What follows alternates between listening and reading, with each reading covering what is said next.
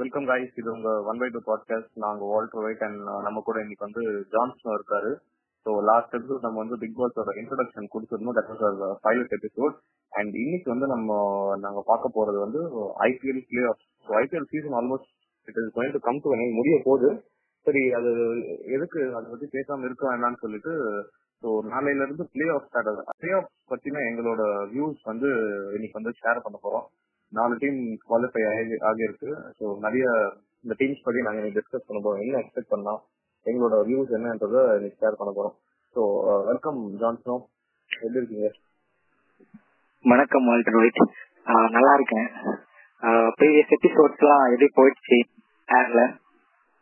Previous episode okay. அது வந்து நம்ம நிறைய பேருக்கு சொல்லல இந்த மாதிரி ஸ்டார்ட் பண்ணிருக்கோம் அப்படின்னு சொல்லிட்டு. பட் அனுப்புனவங்க வந்து பேசி ரிவ்யூஸ் கொடுத்துருந்தாங்க. It was mixed reviews, but okay. அது வந்து ஃபர்ஸ்ட் எபிசோடுக்கு நான் எக்ஸ்பெக்ட் பண்ணதோட பரவாயில்ல தான் இருந்தது ரிவ்யூஸ். ஸோ அது பிரச்சனை இல்லை நமக்கு. இன்னைக்கு என்ன பார்க்க போறோம், வாட் கேன் வி எக்ஸ்பெக்ட்? இன்னைக்கு வந்து பாத்தீங்கன்னா நீங்க சொன்ன மாதிரி ஐபிஎல் பிளே ஆஃப். இந்த லாக்டவுனுக்கு அப்புறம் பாத்தீங்கன்னா ரொம்பவே மக்கள்லாம் வந்து என்டர்டைன்மெண்ட்டுக்கு பஞ்சமா இருந்த சிச்சுவேஷன்ல தியேட்டர் மூவிஸ்னு ஆக்சுவலி எதுக்குமே வந்து சான்ஸ் இல்லாம போயிடுச்சு. மக்கள் வீட்டை விட்டு வெளியே போறதுக்கே ரொம்ப கஷ்டமான இந்த சூழ்நிலையில வந்து பாத்தீங்கன்னா கிட்டத்தட்ட ஒரு நியர்லி ஒரு 6 to 8 மந்த்ஸ்க்கு அப்புறம் 6 to 8 மந்த்ஸ்க்கு அப்புறம் ஐபிஎல்ன்ற ஒரு விஷயம் வந்ததுக்கு அப்புறம் தான் எல்லாருக்கும் கொஞ்சம் அந்த ஒரு முகத்துல ஒரு சந்தோஷமே வந்தது. ஏன்னா நம்ம ஊரை வந்து பொறுத்த வரைக்கும் கிரிக்கெட் இந்த ஸ்போர்ட்ஸ்ன்றதை தாண்டி அதுக்குன்னு ஒரு தனி ஒரு ஃபேன்ஸ் பட்டாலுமே ரொம்ப ஜாஸ்தியா இருக்குன்னு தான் சொல்லணும். அந்த வகையில வந்து நம்ம ஆர்மினே சொல்லலாம். கண்டிப்பா. சோ அந்த வகையில பார்க்கும்போது இப்போ நமக்கு இந்தியன் டீம் விளையாடும் போது எந்த அளவுக்கு இருக்குமோ அதை விட வந்து ஒரு படி ஜாஸ்தி நம்ம இந்த சிஎஸ்கே வரும்போது நம்ம ஃபேன்ஸ் மத்தியில ஒரு கனெக்ட்ன்றது ரொம்ப ஜாஸ்தியாவே இருக்கும். சோ அந்த வகையில பார்க்கும்போது சிஎஸ்கே வந்து கிட்டத்தட்ட நடுவில் ஒரு 2 years பேங்க் அப்புறம் வந்துட்டு சக்சஸ்ஃபுல்லான ஒரு 2 years அதை வச்சதுக்கு அப்புறம் இப்ப 3rd year வந்து என்ன பண்ண போறாங்கன்னு ரொம்ப ஆவலா நம்ம காத்துக்கிட்டு இருந்தோம். அந்த சிச்சுவேஷன்ல இப்ப இந்த கோவிட் ப்ராப்ளம்ஸால இங்க சென்னையில ஆப்வியஸா மேட்சஸ் நடத்த முடியாது. சோ அந்த காரணத்தினால யூஏக்கு ஷிஃப்ட் பண்ணாங்க. சோ அதுக்கு நடுவுல இருந்து சென்னைக்கு ஏகப்பட்ட ப்ராப்ளம்ஸ் தான் நடுவில் வந்திருந்தது. சோ வந்திருந்தாலும் அதையும் தாண்டி ஓரளவுக்கு மேனேஜ் பண்ணி சீசன் எப்படி கொண்டு போறாங்க. இப்போ நம்ம வழக்கம் போல எப்பயும் சென்னை கிட்ட எதிர்பார்க்குற ஒரு விஷயம் தான். நம்ம வந்து என்னதான் வந்து இந்த ஃபார்ம் அவுட்ன்றதெல்லாம் மற்ற டீம்ஸ்க்கு தான். ஐபிஎல் பொறுத்த வரைக்கும் சிஎஸ்கேன்றது கண்டிப்பா பிளே ஆஃப் போயிடும்ன்றது தான் சிஎஸ்கே ஃபேன்ஸ் மட்டும் இல்ல மற்ற டீம்ஸோட ஃபேன்ஸுக்குமே நல்லா தெரியும். சிஎஸ்கே டீமை பொறுத்த வரைக்கும் கண்டிப்பா பிளே ஆஃப்ல இருக்கும்ன்றது. பட் நம்ம கோவிட்ன்ற ஒரு சிச்சுவேஷன் வந்து எப்படி யாரும் எதிர்பார்க்காத மாதிரி ஒரு சிச்சுவேஷன்ல திடீர்னு வந்து அட்டாக் பண்ணிச்சோம், அதே மாதிரி சிஎஸ்கே பிளே ஆஃப் உள்ள போலன்றது இப்போ வரைக்கும் என்னால ஜீர்ணிக்கவும் முடியல, ஏத்துக்கவும் முடியல. அதை பத்தி உங்களோட கருத்து சொல்லுங்க. இது சிஎஸ்கே வந்து அவுட் ஆஃப் ஃபார்ம்ன்ற அந்த பேச்சே இல்லைன்னு சொன்னீங்க. அது வந்து முழுக்க உண்மை. எப்படின்னா, அதாவது வந்து இந்த சிஎஸ்கே பாட்டுக்கு அவங்க விளையாடிட்டு அந்த மற்ற 3 டீம் யார் இருப்பாங்க வெயிட் பண்ற மாதிரி தான் வந்து எத்தனை வருஷமா, அதாவது ஸ்டார்டிங்ல இருந்து அப்படிதான் இருக்கு. பிளே ஆஃப் யார் இருப்பா, 3 பேர் வரப்போற, சீக்கிரம் வாங்கப்பா அப்படின்னு நாங்க வெயிட் பண்ணது. ஃபைனல்ஸ் செமிஃபைனல்ஸ் அது தோக்குறது அது வேற. பட் பிளே ஆஃப்ஸ் வந்து சிஎஸ்கேவோட ஒரு ஷார்ட் பொசிஷனா இருந்தது, இவ்வளவு வருஷம் இருந்தது. அண்ட் அன்பார்ச்சுனேட்லி இந்த வருஷம் பல்வேறு மெனி ரீசன்ஸ்னால அது வந்து நடக்கல. அது வந்து உங்களுக்கு மட்டும் இல்ல, நிறைய பேருக்கு, அதாவது வந்து நான் சிஎஸ்கே ஃபேன்ஸ்க்கே வந்து அது வந்து என்ன சொல்லலாம்னா, என்னடா சிஎஸ்கே இல்லாத ஒரு பிளே ஆஃப் வந்து கொஞ்சம் போர்டா தான் இருக்கும் அப்படின்னு தான் நிறைய பேர் சொல்லி நான் பார்த்தேன். ட்விட்டர்லயும் சரி, ஃபேஸ்புக்லயும் சரி சொன்னாங்க நிறைய பேர் அப்படி. ஸோ ஓகே, நம்ம சிஎஸ்கே என்னதான் நம்ம வந்து தீவிரமான சிஎஸ்கே ஆதரவாளர்களா இருந்தாலும் இன்னைக்கு வந்து சிஎஸ்கே பத்தி நம்ம ரொம்ப டச் பண்ண போறது இல்ல. பெங்களூர் அண்ட் ஹைதராபாத் பத்தி தான் வந்து நம்ம பார்க்க போறோம். எப்படி என்ன ப்ரெடிக்ஷன்ஸ் அப்படின்னு சொல்லிட்டு. ஸோ என்ன பொறுத்த வரைக்கும் என்னன்னா, இப்போ குரூப் ஸ்டேஜ்ல வந்து எல்லாரும் 14 மேட்சஸ் விளையாடுனாங்க. அந்த 14 மேட்சஸோட பெர்ஃபார்மன்ஸ் வந்து பெருசா நான் வந்து கன்சிடர் பண்ண மாட்டேன். எப்பவுமே வந்து செமிஃபைனல்ஸ் இந்த மாதிரி பிளே ஆஃப் வரும்போது, ஏன்னா பிளே ஆஃப்ன்றது வந்து அது ஒரு தனி வைப் வந்துடும். அதாவது வந்து நல்லா பண்ண எப்பவுமே டேபிள் டாப்ல இருக்க டீமுக்கு வந்து ஒரு ராசி அன்லக்கினஸ் இருக்கும். அது அன்லக்கியா என்னன்னு தெரியல, ரொம்ப மட்டமா பெர்ஃபார்ம் பண்ணுவாங்க எப்போனா பிளே ஆஃப் வரும்போது. இந்த எலிமினேட்டர்ல ஜெயிச்சுட்டு வர டீம் தான் வந்து பாத்தீங்கன்னா உங்களுக்கு வந்து பிளே ஆஃப்லயே வந்து பயங்கரமா பெர்ஃபார்ம் பண்ணி கப்பல்லாம் அடிக்கும். அந்த மாதிரி தான் நடக்கும். ஸோ இந்த 4 டீம் வந்து இப்போ நம்ம ப்ரீவியஸ் எக்ஸ்பீரியன்ஸஸ் வச்சு கொஞ்சம் தான் பேச முடியுமே தவிர, அந்த டீம் எப்படி இப்போதைக்கு வந்து கன்ஸ்ட்ரக்ட் ஆயிருக்கு இந்த சீசன்ல, என்ன எக்ஸ்பெக்ட் பண்ணலான்றத நம்ம going to talk. So beginning with நம்ம வந்து இப்போ ரீசெண்டா குவாலிட்டியான எஸ்ஆர்எச் இவங்கள இருந்து ஸ்டார்ட் பண்ணலாம். ஸோ எஸ்ஆர்எச் வந்து நான் ஃபர்ஸ்ட் சொல்றேன் என்ன நான் எக்ஸ்பெக்ட் பண்றேன் அப்படின்ட்டு. ஸோ எஸ்ஆர்எச் வந்து ஒரு அன்எக்ஸ்பெக்டட் தான். அதாவது வந்து இந்த சீசன் வந்து பாத்தீங்கன்னா யாரு வருவான்னே சொல்ல முடியாத ஒரு சீசன்ல இருந்தது ஒரு 5 மேட்ச் முன்னாடி வரைக்கும். எஸ்ஆர்எச் வந்து நான் எதிர்பார்க்கல வருவாங்கன்னு சொல்லிட்டு. நான் வந்து கல்கத்தா ஆர் பஞ்சாப் கூட நான் எக்ஸ்பெக்ட் பண்ணேன். பட் எஸ்ஆர்எச் வந்து நல்ல பெர்ஃபார்ம் பண்ணி வந்துட்டாங்க. அது வந்து உண்மையிலேயே அப்ரிசியேட் பண்ண வேண்டியது. நடுவில் நிறைய மேட்ச் வந்து ஜெயிக்க வேண்டிய மேட்ச் எல்லாம் தோத்துட்டு வந்தாங்க. ஸோ எஸ்ஆர்எச் பத்தி என்னோட எக்ஸ்பெக்டேஷன்ஸ் வந்து பாத்தீங்கன்னா வார்னர் அண்ட் ஜேசன் ஹோல்டர் இவங்க 2 பேர் and of course Rashid Khan. So இவங்க 2 பேரோட வந்து பெர்ஃபார்மன்ஸ், இவங்க 3 பேரோட பெர்ஃபார்மன்ஸ் வந்து ரொம்ப ரொம்ப வைட்டலா இருக்கும்னு நினைக்கிறேன். ரஷீத் கான் சொல்லவே தேவையில்ல. அவர் வந்து 4 ஓவர்ன்றது வந்து ஒரு கணக்கில் எடுக்கக்கூடாது. ஆப்போசிஷன் வந்து நம்ம வந்து 16 ஓவர்ஸ் விளையாடுறோன்ற மாதிரி தான் வந்து அவரை பாக்குறாங்க. ஸோ அந்த மாதிரி ஒரு ரொம்ப ஸ்ட்ராங்கான ஒரு ஓவர்சீஸ் சைடு வச்சிருக்காங்க அவங்க. ஸோ அது வந்து நான் வந்து எனக்கு தெரிஞ்சு அண்டர் டாக்ஸா வந்து கப்பு கூட அடிக்க வாய்ப்பு இருக்குன்னு நினைக்கிறேன் எஸ்ஆர்எச் பத்தி. ஸோ நீங்க என்ன நினைக்கிறீங்க? எஸ்ஆர்எச் பொறுத்த வரைக்கும் என்னன்னா நீங்க சொன்ன மாதிரி இந்த வருஷம் ஐபிஎல் வந்து பிளே ஆஃப் வந்து இது வரைக்கும் நடந்த 12 or 13 சீசன்ஸ் எனக்கு கரெக்டா தெரியல.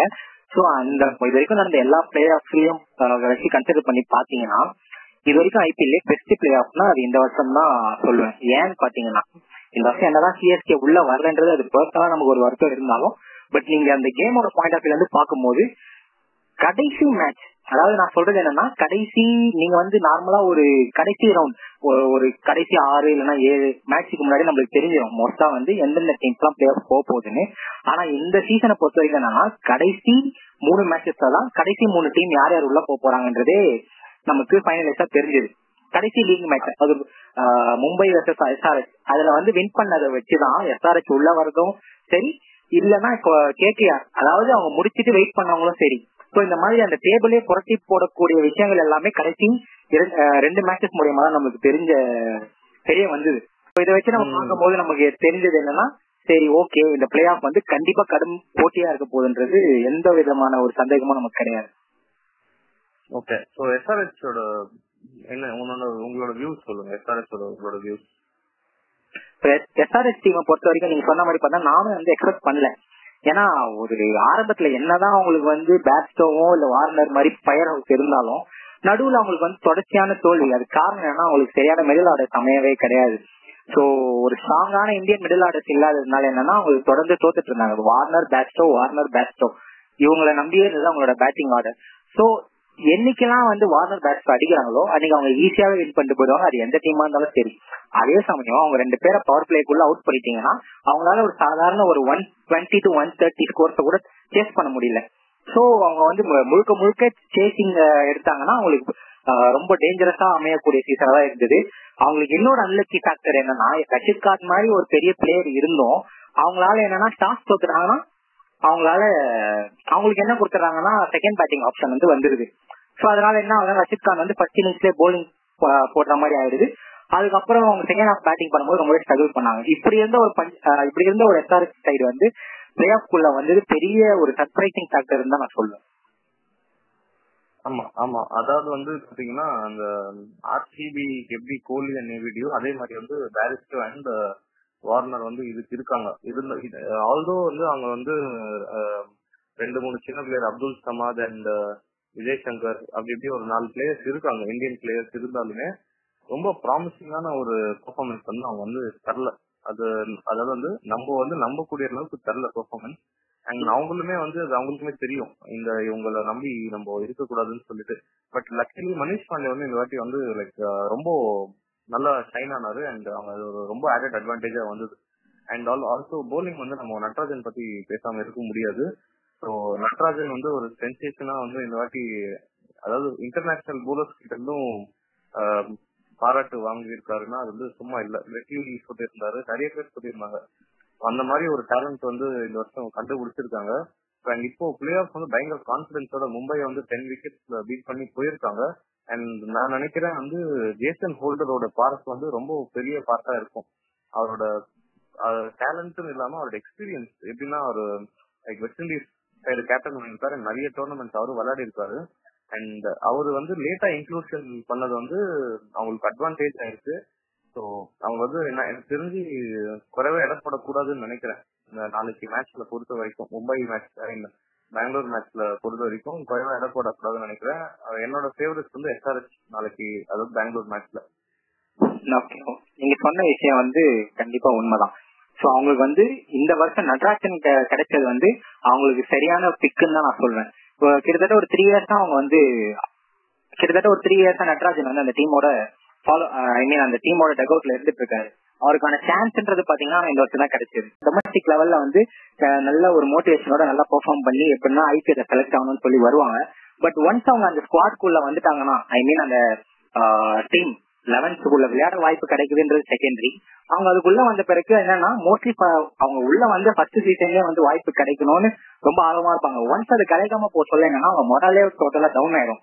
சோ அந்த வகையில பாத்தீங்கன்னா நிறைய பிளேயர்ஸ் அந்த மாதிரி காணாம போய் நான் நிறைய பேரை பாத்திருக்கேன்.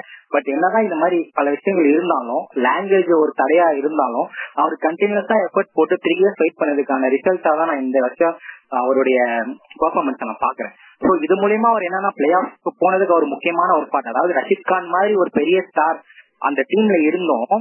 But most of the matches வந்து அவங்க ஜெயிக்கிறதுக்கு இம்பார்ட்டன்ட் ஃபேக்டரா இருந்தவர் நட்ராஜன் தான் நான் கண்டிப்பா சொல்லுவேன். இதை பத்தி நீங்க என்ன நினைக்கிறீங்க?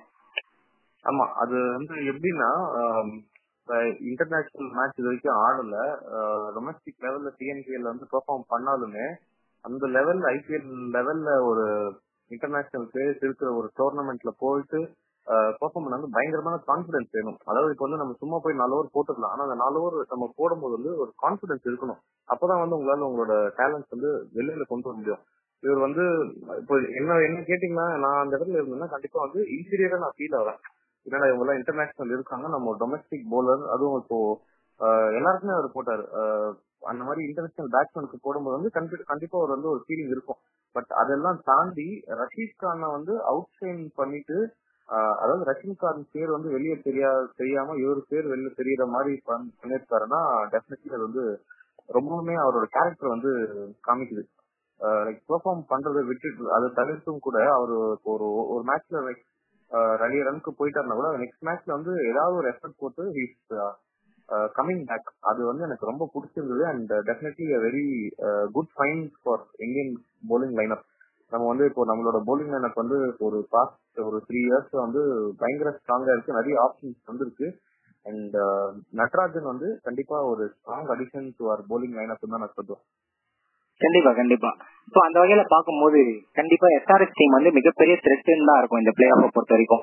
மும்பை இந்தியன்ஸ் வந்து என்னதான் தொடர்ந்து வின்னிங் காம்பினேஷனோட, அதாவது என்னன்னா அவங்களோட மெயின் பிளேயர்ஸ் எல்லாம் ரெஸ்ட் பண்ணி அவங்க வந்து அப்பயும் டாப் டீம்ஸை பீட் பண்ற அளவுக்கு இருக்காங்கன்னா அவங்களோட கான்பிடன்ஸ் லெவல பாத்துக்கோங்க. அப்படிப்பட்ட ஒரு டீமை கடைசி லீக் மேட்ச்ல பீட் பண்ணி பிளே ஆஃப் உள்ள கண்டினியூஸ் ஒரு 4 மேட்ச் வின்னோட உள்ள வந்து எஸ்ஆர்எச் வந்திருக்காங்க. சோ அவங்கள பொறுத்த வரைக்கும் என்னன்னா ஒரு மிகப்பெரிய த்ரெட் மிச்சம் 3 டீம்ஸை பொறுத்த வரைக்கும். சோ எஸ்ஆர்எச் வந்து ஒரு சீரியஸ் கண்டெண்டரா நான் பாக்குறேன். நீங்க சொன்ன மாதிரி அது 100% உண்மைதான். ஃபைனல்ல எஸ்ஆர்எச் முடிக்கிறதுக்கு முன்னாடி ஒரு நோட் என்னன்னா, வார்னர் வந்து பாஸ்ட் ஒரு ஃபியூ மேட்சஸ் ஒரு ஃபார்ம் வந்து திரும்ப ஒரு கண்டுபிடிச்சிருக்காருன்னு நினைக்கிறேன். 2016 வந்து பாத்தீங்கன்னா ஆல்மோஸ்ட் 800 ரன்ஸ் அடிச்சு சிங்கிள் ஹேண்டடா அப்படி கோலி எப்படி ஆர்சிபிக்கு பண்ணிருந்தாரோ அதே மாதிரி எஸ்ஆர்எச் வந்து 2016 சீசன்ல ஃபைனல் வரை கொண்டு வந்து அந்த டீம் வந்து கப்பே அடிக்க வச்சாரு வார்னர். அது வந்து சும்மா இல்ல. அண்ட் அந்த வார்னர் வந்து நான் திரும்ப பாக்குற மாதிரி எனக்கு ஒரு ஃபீல் வந்தது நேற்று மேட்ச் பார்க்கும்போது. ஸோ ஹோப்ஃபுல்லி அவங்க வின் பண்ணுவாங்கன்னு நினைக்கிறேன். நிச்சயமா நம்ம அதை எதிர்பார்க்கலாம் எஸ்ஆர்எச் கிட்ட இருந்து. கண்டிப்பா. So moving on, next team வந்து நம்மளோட எல்லாரோட ஃபேவரட் டீம்னு சொல்லலாம், நம்மளோட கப் நம்பி டீம் ஆர்சிபி. ஸோ நீங்க ஸ்டார்ட் பண்ணுங்க. ஆர்சிபியோட எப்படி என்ன நினைக்கிறீங்க அப்படின்னு சொல்லுங்க. ஆர்சிபி கப் நம்பி ஆக்சுவலா பாத்தீங்கன்னா எனக்கு வந்து ஆர்சிபி டீமை வந்து அது வந்து எந்த சாலான்னு இது வரைக்கும் சொல்லல. சாலான்னு சொல்றாங்க, எந்த சாலான்னு சொல்லல. இந்த சாலாவா இருக்கும்னு நினைக்கிறேன். ஆர்சிபி டீம் வந்து கிட்டத்தட்ட ஒரு 12 வருஷமாவே கப்புக்காக போராடிட்டு இருந்தாங்க. அதாவது ஐபிஎல்ல வந்து T20 பொறுத்த வரைக்கும் பிக்கெஸ்ட் ஸ்டார், அதாவது அவர் உள்ள இருந்தாலே, அதாவது நீங்க வந்து T20 கேம்னாலே அந்த லிஸ்ட்ல ஃபர்ஸ்ட் எழுதுற பேர், அந்த மாதிரி எழுதக்கூடிய லிஸ்ட்ல இருக்க top 2 names Chris Gayle, AB de Villiers. இந்த மாதிரி பெரிய பெரிய பிளேயர்ஸ் எல்லாம் அவங்கள வந்து டீமுக்குள்ள 12 வருஷமா வச்சிருக்காங்க. ஐ மீன் தொடர்ந்து கிட்டத்தட்ட ஒரு 7-8 வருஷமா அவங்களோட டிராவல் பண்ணியும் கப்பு பக்கத்துல வரைக்கும் போயிருக்காங்க. மேபி ஒரு கப்புள் ஆஃப் டைம்ஸ் போயிருக்காங்கன்னு நினைக்கிறேன். போய் அவங்களால அதை வின் பண்ண முடியல கடைசி வரைக்கும். சோ அந்த வகையில பாக்கும்போது என்னன்னா, எனக்கு ஆர்சிபி கிட்ட டேலண்ட்ன்றது இருக்கு, பட் அதை தாண்டி அவங்க ஏன் வின் பண்ணல அப்படின்றது எனக்கு சீரியஸாவே. ஏன்னா நான் வந்து அவங்கள கிட்டத்தட்ட நம்ம வந்து கிரிக்கெட் பார்க்க ஆரம்பிச்சு கிட்டத்தட்ட எனக்கு என்ன ஒரு 15ல இருந்து அந்த 20 வயசு டிராவல். சோ நான் அப்பதான் அந்த கிரிக்கெட்ன்ற கேமை வந்து கத்துக்கிட்டு இருந்த டைம். மோஸ்ட்லி நம்ம ஊரை பொறுத்த வரைக்கும் என்னன்னா, கிரிக்கெட்டை வந்து நார்மலா டைம் பாஸுக்குன்னு பாக்குறதை தாண்டி அது கிரிக்கெட்னு சொல்லிட்டா நம்ம மத்த எல்லா வேலையும், நாளைக்கு எக்ஸாம் இருந்தா கூட இல்ல மேட்சை முடிச்சுட்டு போய் பாக்கலாம் அப்படின்ற அளவுக்கு கிரிக்கெட்டுக்கு வந்து நம்ம ஊர்ல ஃபேன்ஸ் அதிகம். அந்த மாதிரி ஒரு கேமை வந்து எல்லாருக்கிட்டையும் கொண்டு போய் சேர்த்தது என்னன்னா, இந்த மாதிரி ஒரு entertainer Chris Gayle, AB de Villiers இந்த மாதிரி பிளேயர்ஸ்க்கு எல்லாம் மிகப்பெரிய ஒரு பங்கு உண்டு. ஆனா அந்த மாதிரி பிளேயர்ஸ் வந்து கடைசி வரைக்கும் இப்போ வரைக்குமே கப் அடிக்க முடியலன்றது எனக்கு ஒரு வகையில ஒரு சின்ன வருத்தம் தான். சோ ஆர்சிபி வந்து கப் அடிக்காதா அப்படின்னு சொல்லிட்டு நானும் ஒரு 2-3 வருஷத்துல வந்து ஏங்கிருக்கேன். இப்போ என்னதான் நான் சிஎஸ்கே ஃபேனா இருந்தாலும் நம்ம பல தடவை கப்பை வின் பண்ணியிருந்தோம். பட் இருந்தாலும் ஆர்சிபிக்கு என்னன்னா, அட்லீஸ்ட் அந்த கிறிஸ் கெயிலுக்காகவும் ஒரு ஏபி டிவிலியர்ஸ்க்காகவும் ஒரு கப்பை வின் பண்ணிடலாம் அப்படின்றது எனக்குள்ள பர்சனலா ஒரு சின்ன ஒரு விஷயம் இருந்துட்டே இருந்தது. பட் அது கடைசி வரைக்கும் நடக்காமே போயிடுச்சு. கிறிஸ் கெயிலும் அந்த டீமை விட்டு வெளியில வந்துட்டாரு, ஏபி டிவிலியர்ஸும் ரிட்டையர்ட் ஆயிட்டாரு. ஸோ அப்படி இருக்கும்போது ஏபி டிவிலியர்ஸ் இதுக்கப்புறம் என்ன எத்தனை வருஷம் அந்த டீமுக்காக ஆடுவாருன்னு எனக்கு தெரியல. பட் இப்பவுமே இவ்வளவு வருஷம் வந்து அவங்க ஸ்ட்ரகிள் பண்ணாலும் கடைசியா ஒரு வழியா அவங்களுக்கு ஒரு வின்னிங் காம்பினேஷன் கிடைச்ச மாதிரி தெரிஞ்சது இந்த சீசனோட ஆரம்பத்துல. தொடர்ச்சியா ஒரு 4-5 மேட்சஸ் எல்லாம் வந்து தோக்குற சிச்சுவேஷன்ல இருந்தா கூட வின் பண்ணாங்க. ஏன்னா அவங்களுக்கு இருக்க மிகப்பெரிய ஸ்ட்ரகிள் என்னன்னா, நல்ல அவங்களோட டீமை வந்து ஃபுல் அண்ட் ஃபுல் பேட்ஸ்மேன்ஸ், அதாவது ஸ்டார் பேட்ஸ்மேன்ஸா வச்சு லோட் பண்ணி வச்சுட்டாங்க. அவங்களுக்கு மிகப்பெரிய இந்த மாதிரி விஷயத்தான் அவங்க ஸ்பெண்ட் பண்ணதுனால போலிங் ரொம்பவே வீக்கா அமைஞ்சிச்சு அவங்களுக்கு. சோ அதனால என்னன்னா, அவங்க என்னதான் ரன் அடிச்சாலும் போலிங்ல வந்து ஈஸியா ரன்ஸ் கொடுத்துட்டு போயிடுவாங்க. அதுக்கு என்னன்னா காரணம், நம்ம டீமோட மோஸ்ட் எக்கனாமிக்கல் பவுலர் சொல்லக்கூடிய உமேஷ் யாதவ், அதுக்கப்புறம் அவருடைய தம்பி சிராஜ். இப்போ அவங்க என்னதான் உமேஷ் யாதவ் ரீப்ளேஸ் பண்ணி சிராஜை கொண்டு வந்தாலும் அவரோட கூட பழக்காத தம்பி மாதிரி அவர் என்னதான் பண்ணாரோ அதை விட ஒரு படி மேலதான் சேர்ந்து பண்ணிட்டு இருக்காரு. அப்படி இப்படின்னு சுத்தி கிறிஸ் மாரிஸ், மொயின் அலின்னு சொல்லிட்டு நல்ல ஒரு வேர்ல்ட் கிளாஸ் ஆல்ரவுண்டர் எல்லாம் கொண்டு வந்தாங்க. பட் கொண்டு வந்த என்னன்னு பிரச்சனை எனக்கு தெரியல. கிறிஸ் மாரிஸ் ஆரம்ப கட்டத்துல நல்லா போட்டு இருந்தாலும் திரும்ப அவரோட ரன்ஸ் லீட் பண்ண ஆரம்பிச்சிருக்காரு. இவ்வளவு நம்ம மோஸ்டா இப்போதைக்கு வேர்ல்ட் ஸ்டேஜ்ல கலக்கிட்டு இருக்க ஆரன் ஃபின்ச், ஆஸ்திரேலியன் கேப்டன். அதாவது அவர் வந்து வேர்ல்டு ஸ்டேஜ்லயே வந்து 150 ரன்ஸ் நல்லா ஸ்கோர் பண்ணி பல ரெக்கார்ட்ஸ் வச்சிருக்காரு. பட் அவராலேயுமே வந்து இந்த ஆர்சிபி டீமை காப்பாற்ற முடியல. அது வந்து இது ஒரு ஜிங்ஸா இல்ல யாராவது அவங்களுக்கு எத்த சாபக்கிறான்றது எனக்கு ஒரு கேள்விக்குறியாவே இருந்துட்டு இருக்கு. இதை பத்தி நீங்க என்ன நினைக்கிறீங்க? நீங்க சொன்னது வந்து கரெக்ட் தான். ஆனா எல்லா டீமும் வந்து பாத்தீங்கன்னா 2 இன்னிங்ஸ் ஆடுவாங்க, first innings and second innings. RCB வந்து எந்த இன்னிங்ஸ் பேட்டிங் ஆடுறாங்களோ அந்த இன்னிங்ஸ் மட்டும் ஆடுவாங்க. அந்த செகண்ட் இன்னிங்ஸ் வந்து டிஃபெண்ட் பண்ற இன்னிங்ஸ் வந்துட்டாலே என்னன்னு தெரியல, எல்லாரும் போயிட்டு ஃப்ரீயா விளையாடுவாங்களோ இல்ல வந்து அத ஒரு பொருட்டாவே மதிக்க மாட்டாங்களான்னு தெரியல. டிஃபெண்டிங் வந்து ஆர்சிபி கிட்ட வந்து எதிர்பார்க்கவே முடியாது. அந்த மாதிரி ஒரு டீமா இருந்தது இத்தனை வருஷம். இப்ப சொல்ல போனா தோனி வந்து ஒரு மேட்ச்ல வந்து லாஸ்ட் வந்து 24 ரன்ஸ் அடிச்செல்லாம் அவங்க கூட வந்து ஜெயிச்சிருக்காங்க. அந்த மாதிரி ஒரு லக் இருக்கிற டீம். போலர்ஸ் வந்து என்னதான் நல்ல போலர், இத்தனைக்கும் ஷேன் வாட்சன் சரி, இவர் இருந்தாரு கிராண்ட் ஹோம் இருந்தார் நியூசிலாண்டோட பிளேயர். அவர் வந்து ஆர்சிபிக்கு ஆடும்போது நான் ஃபர்ஸ்ட் பாக்குறேன், ஆர்சிபிக்கு வந்து பயங்கரமா ரன்ஸ் கொடுத்துட்டு இருந்தாரு. என்னடா இந்த ஆடு இவ்வளவு மட்டமா போடுறேன் அப்படின்னு நினைக்கும் போது, ஆனா இன்டர்நேஷனல் லெவல்ல பாத்தீங்கன்னா வேற லெவல்ல ஒரு ரன்ஸ் கண்டெயின் பண்ணி சில மேட்சஸ் நான் போட்டு நானே கண் கூட பாத்துருக்கேன். சோ அப்போ என்ன இந்த டீம் வந்து ஏன் அந்த ஒரு காம்போசிஷன் வரல இவங்க கிட்ட? இப்போ சிஎஸ்கே இந்த இடத்துல நான் சிஎஸ்கே எக்ஸாம்பிள் எதுக்கு சொல்றேன்னா, அவ்வளவு ஒரு இப்போ நீங்க சொன்னீங்க பாத்தீங்களா கேல் அண்ட் டிவிலியர்ஸ், அந்த ரேஞ்சுக்கு வந்து ஒரு தோனி இருக்காரு. ஓகே, தோனி விட்டுலாம். அந்த ரேஞ்சுக்கு ஒரு இன்டர்நேஷனல் ஸ்டார்ஸ் இல்லைன்னாலும் சிஎஸ்கே வந்து 12 வருஷம் 10 வருஷம் பிளேயர்ஸ் வர போறதுக்கான ஒரு சான்ஸ் இருந்ததுன்னா அது வந்து அந்த டீமோட ஒரு அமைப்பு தான். அமைப்பு அது தோனிக்கும் அது கிரெடிட் போகும். அண்ட் அந்த டீமுக்கு வந்து ஒரு ஃபார்மேஷன் ஒன்று வரும். எனக்கு வந்து 10 ஸ்டார் பிளேயர்ஸ் எடுத்துட்டு வந்து டீம் போட்டா அது டீம் இல்ல. யாரெல்லாம் வச்சு வின் பண்ண முடியுமோ அவங்களெல்லாம் செலக்ட் பண்ணி வின் பண்றதுதான் அந்த டீமோட காம்படிஷன். அது வந்து தோனிக்கு வந்து ஒரு கைவந்த கலை. அன்பார்ச்சுனேட்லி கோலிக்கு வந்து அது பெருசா அமையல, ஐபிஎல் அமையல. இன்டர்நேஷனல் லெவல்ல வந்து என்னோட ஒப்பீனியன் என்னன்னா, கோலி வந்து கேப்டன்சி வந்து இப்போ ஸ்டார் பிளேயர்ஸ் இருக்கிறதுனால அவரோட கேப்டன்சி வந்து இன்னும் வெளியே வரல. ஆனா கோலியோட கேப்டன்சி வந்து பாத்தீங்கன்னா நிறைய இடத்துல வந்து பிலோ பாரா இருந்து நீங்களே எக்ஸாம்பிள்ஸ் தான் நிறைய பார்க்கலாம். அதாவது வந்து இந்த ஓவர்ஸ் கொடுக்கறதும் சரி, ஃபீல்ட் பிளேஸ்மெண்ட்ஸ் அண்ட் நிறைய இதுல பாத்தீங்கன்னா கோலியோட கேப்டன்சி கொஞ்சம் லைட்டா அடி வாங்கும். அது ஒரு ரீசன் வந்து எனக்கு வந்து நான் சொல்லுவேன் ஆர்சிபியோட சக்சஸ்க்கு. ஏன்னா கோலி என்னதான் வந்து ஒரு சீசன் 900 ரன்ஸ் அடிச்சிருந்தாலுமே வந்து அவங்களால வந்து அதை வின் பண்ண முடியலன்றது காரணம் வந்து இதுதான். அண்ட் இந்த வாட்டி நம்ம ரொம்ப ஆர்சிபியோட ஹிஸ்டரிக்கு எல்லாம் போயிட்டோம். இந்த வாட்டி நான் என்ன நினைக்கிறேன் அப்படின்னு பாத்தீங்கன்னா, RCB they have a really good side. ஆனா வந்து அந்த ஒரு மொமெண்டம் வந்து லூஸ் பண்ணிட்டாங்கன்னு நினைக்கிறேன் கடைசி 2-3 மேட்சஸ்ல. அது வந்து ரொம்ப முக்கியம். பிளே ஆஃப்ஸ்ன்ற ஒரு இடத்துக்கு வந்துட்டா அந்த மொமெண்டம்ன்றது வந்து ரொம்ப முக்கியம். இப்ப அவங்களுக்கு என்ன ஃபீல் ஆகும்னா, எப்படியும் போயிட்டு தோத்துட்டு வந்துட போறோம் அப்படின்ற நிலைமையில கூட இருக்கலாம், சொல்ல முடியாது. அந்த மாதிரி ஒரு நிலைமையில தான் இருக்கிறாங்க. அண்ட் கிறிஸ் மாரிஸ் வந்து நீங்க சொன்ன மாதிரி இந்த வாட்டி கொஞ்சம் நல்லா பெர்ஃபார்ம் பண்ணாரு. பட் ரீசெண்டா கொஞ்சம் டிப் ஆச்சு. And again Kohli, de Villiers, Chris Morris இவங்க 3 பேர் தவிர்த்து யார் இருக்கிறான்றது வந்து ரொம்ப இது லென்ஸ் போட்டு தேடுற மாதிரி ஆயிடுச்சு. அந்த மாதிரி ஒரு சிச்சுவேஷன்ல தான் இருக்காங்க. அண்ட் வாஷிங்டன் சுந்தர் தனியா ஒரு ஆள் வந்து பவுலிங் லைனுக்கு வந்து லீட் பண்றாருன்னு தான் நான் சொல்ல முடியும். ஏன்னா பவர் பிளேல போட்டுட்டு 12 ரன் 15 ரன் குடுத்துலாம் வர்றது வந்து சும்மா இல்ல. ஒரு காலத்துல வந்து அஸ்வின் வந்து சென்னைக்கு வந்து அது பண்ணிட்டு இருந்தாரு. அண்ட் இப்போ வாஷிங்டன் சுந்தர் பெங்களூருக்கு இந்த சீசன்ல பண்ணாரு. ஆனா அவருக்குமே வந்து பாத்தீங்கன்னா கோலி வந்து ஓவர்ஸ் வந்து கொஞ்சம் கோல்ட் பண்றாரு. அது எப்படின்னா, ஓகே இவனை வந்து நம்ம கடைசியில வச்சுக்கலாம்னு சொல்லிட்டு அந்த ஒரு ஆப்போனன்ட் வந்து நல்லா ஸ்ட்ராங்கா கேட்டுதான் இவருக்கு போலிங்கே தராரு. அது வந்து ஒரு மிகப்பெரிய ஃபால்ட். ஒரு 2 மேட்ச்ல வந்து பவர் பிளேல கொடுத்தாரு. அது கொடுத்துமே வந்து நல்லா பெர்ஃபார்ம் பண்ணாரு. பட் அதுக்கப்புறம் ஏன்னு தெரியல, சுந்தர வந்து சேர்த்து வச்சுக்கிறாரு போல. அதாவது வந்து கடைசியா வச்சுக்கலான்ற மாதிரி சேர்த்து வச்சுட்டு பண்ணிட்டு இருக்காரு. இந்த எஸ்ஆர்எச் கூட வந்து வின் பண்ணணும்னா வாஷிங்டன் சுந்தரோட ஃபுல் பொட்டன்சியலை யூஸ் பண்ணலாம். பேட்டிங்கும் சரி, போலிங்கும் சரி. சுந்தர் வந்து ரொம்பவே கேப்பபிளான ஒரு பேட்ஸ்மேன் கூட. நம்ம 2-3 மேட்ச்ல பாத்திருக்கோம். சுந்தரை வந்து ஏர்லியா போலிங் போடணும் வைக்கணும் சொல்லுவாங்க. யூஸ்வலா சொல்லுவாங்க இந்த ஃபர்ஸ்ட் போலிங் போட்டா ஃபர்ஸ்ட் பேட்டிங் ஆடக்கூடாதுன்னு சொல்லிட்டு. ஆனா இந்த கேஸ்ல வந்து சுந்தருக்கு வந்து கோலி அந்த எக்ஸெப்ஷன் தரணும். பேட்டிங்கும் சீக்கிரமா இறக்கி விடணும் அண்ட் போலிங் ஆல்சோ பவர் பிளேல தரணும். என்னோட ஒப்பீனியன் இது.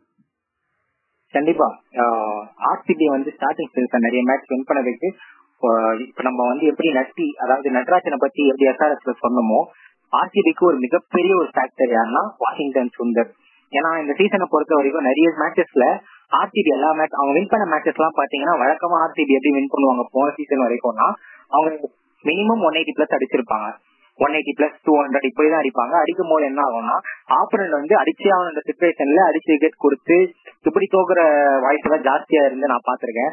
பட் இந்த வருஷம் அவங்க டீமோட இன்க்ளூஷன்ல மிகப்பெரிய ஸ்ட்ரென்த் வாஷிங்டன் சுந்தரை வந்து அவங்க பிக் பண்ணி கரெக்டா பவர் பிளேக்குள்ள கொண்டு வந்ததுதான்.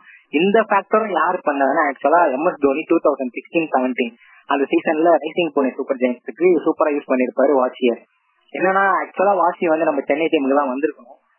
கொஞ்சம் மிஸ் ஆயிட்டு ஆர்சிபிக்கு போயிட்டாரு. பட் இருந்தாலும் பரவாயில்ல, அவர் வந்து ஒரு நல்ல டேலண்ட். எந்த டீம் போனாலும் அந்த டீமுக்கு ஒரு அதாவது அந்த டீம்ல 11th 11 பேர் நானும் ஒருத்தர் இருக்குன்றத தாண்டி அந்த டீமோட வின்னிங் கான்ட்ரிபியூஷனுக்கு அதிகமா அவரோட பங்களிப்பு ஜாஸ்தியா இருக்கும்ன்றது என்னோட கருத்து. அதுதான் இது வரைக்கும் நடந்திருக்கு. ஸோ ஆர்சிபி வந்து இந்த பிளே ஆஃப்ல ஜெயிக்கணும்னா வாஷிங்டன் சுந்தர் அண்ட் அவங்களோட மெயின் பவுலர் சாஹல் இவங்க 2 பேரும் கிட்டானாதான் உண்டு. ஆமா, சஹால் பத்தி நான் மறந்துட்டேன். சஹாலும் வந்து விக்கெட் டேக்கர். அதாவது வந்து பாத்தீங்கன்னா எந்த டைம்லயும் ஓவர் கொடுத்தாலுமே வந்து ஒண்ணு பேட்ஸ்மேனை வந்து அவர் இன்டிமிடேட் பண்ணுவார். நான் நிறைய பேட்ஸ்மேன் பார்த்திருக்கேன். சஹால் வந்தாலே வந்து அவங்களோட பாடி லாங்குவேஜ் மாறும் சஹால் போலிங் போடும் போது.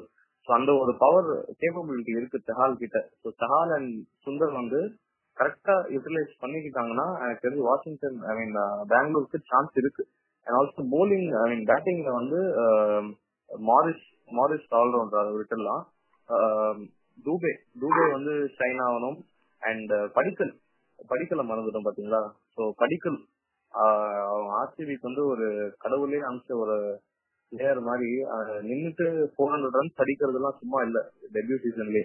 அதை அடிச்சுட்டு வந்து டீம் படிக்கலும் ஒரு மெயின் ரீசன். கோலி எந்த அளவுக்கு ஒரு ஐ மீன் கோலியோட பங்களிப்பு எந்த அளவோ அதே அளவு பங்களிப்பு வந்து படிக்கலோட பங்களிப்புன்னு நான் சொல்லுவேன். இல்ல சார், நான் வந்து என்ன சொல்லுவேன்னா, இல்ல நீங்க சொல்றத வந்து இந்த இடத்த நான் ஒத்துக்க மாட்டேன். ஏன்னா நீங்க வழக்கமா நீங்க சொன்ன மாதிரி கோலி வந்து சீசன் ஒரு 700 ரன் 800 ரன், ஏன் ஒரு சீசனுக்கு கிட்ட 1000 ரன் அடிக்க போனாரு. அந்த சீசன் தான் ஃபைனல் போய் தோத்தாங்க. பட் இந்த சீசனை பொறுத்த வரைக்கும் என்னன்னா, கோலி வந்து பெருசா பெர்ஃபார்ம் பண்ணல இப்போ வரைக்கும், இந்த ஸ்டேஜ் வரைக்கும். ஏடி வந்து ஒரு 2-3 50 அடிச்சாரு. கோலிக்கு எனக்கு தெரிஞ்சு ஒரு கப்பல் ஆஃப் 50 அடிச்சாருன்னு நினைக்கிறேன். பட் அவங்க அடிச்ச சிச்சுவேஷன்ஸ்ல எதுவுமே அவங்க மோஸ்ட்லி வின் பண்ணல. அவங்க வின் பண்ண சிச்சுவேஷன்ஸ் எங்கன்னு பாத்தீங்கன்னா, இந்த படிக்கல், தேவதத் படிக்கல்ன்றவர் வந்து இந்த சீசனோட ஸ்டார்டிங்ல அவரோட பேரு தான் பெருசா வளம் வந்துட்டு இருந்துச்சு. யார் இந்த படிக்கல், எந்த டீம் ஆர்சிபி ஓபன் பண்றாரு, 20 வயசு பையன் 21 வயசு பையன் சொல்லிட்டு எல்லாரும் பேசிட்டு இருந்தாங்க. நான் கூட என்னோட ஃப்ரெண்ட்ஸ் கிட்ட பேசிட்டு இருந்தேன் இந்த மாதிரி புதிய யங்ஸ்டர் வராருன்னு சொன்னப்போ. பட் நானும் அதுக்கு முன்னாடி அவரோட மேட்சஸ் எல்லாம் பார்த்தது இல்ல. பட் என்னதான் இருந்தாலும் ஆர்சிபி டீம் குள்ள போகும்போது அந்த மாதிரி ஒரு ஸ்டார்ஸோட டாமினேஷன் இருக்கும். நம்ம அப்ப வந்து பெருசா ஷைன் பண்றதுக்கான வாய்ப்பு கிடைக்காது. ஆனா அந்த மாதிரி ஒரு டீம்ல எல்லா ஆஸ்திரேலியன் கேப்டனுக்கு ஓபன் பண்றக்கூடிய ஒரு வாய்ப்பு தேவதத் படிக்கலுக்கு அமைஞ்சது. அதை வந்து சூப்பராவே யூஸ் பண்ணிக்கிட்டது மட்டும் இல்லாம அந்த டீமோட ஸ்டார் பேட்டிங் பெர்ஃபார்மராகவும் இப்போ வரைக்கும் இருந்துட்டு வந்திருக்காரு.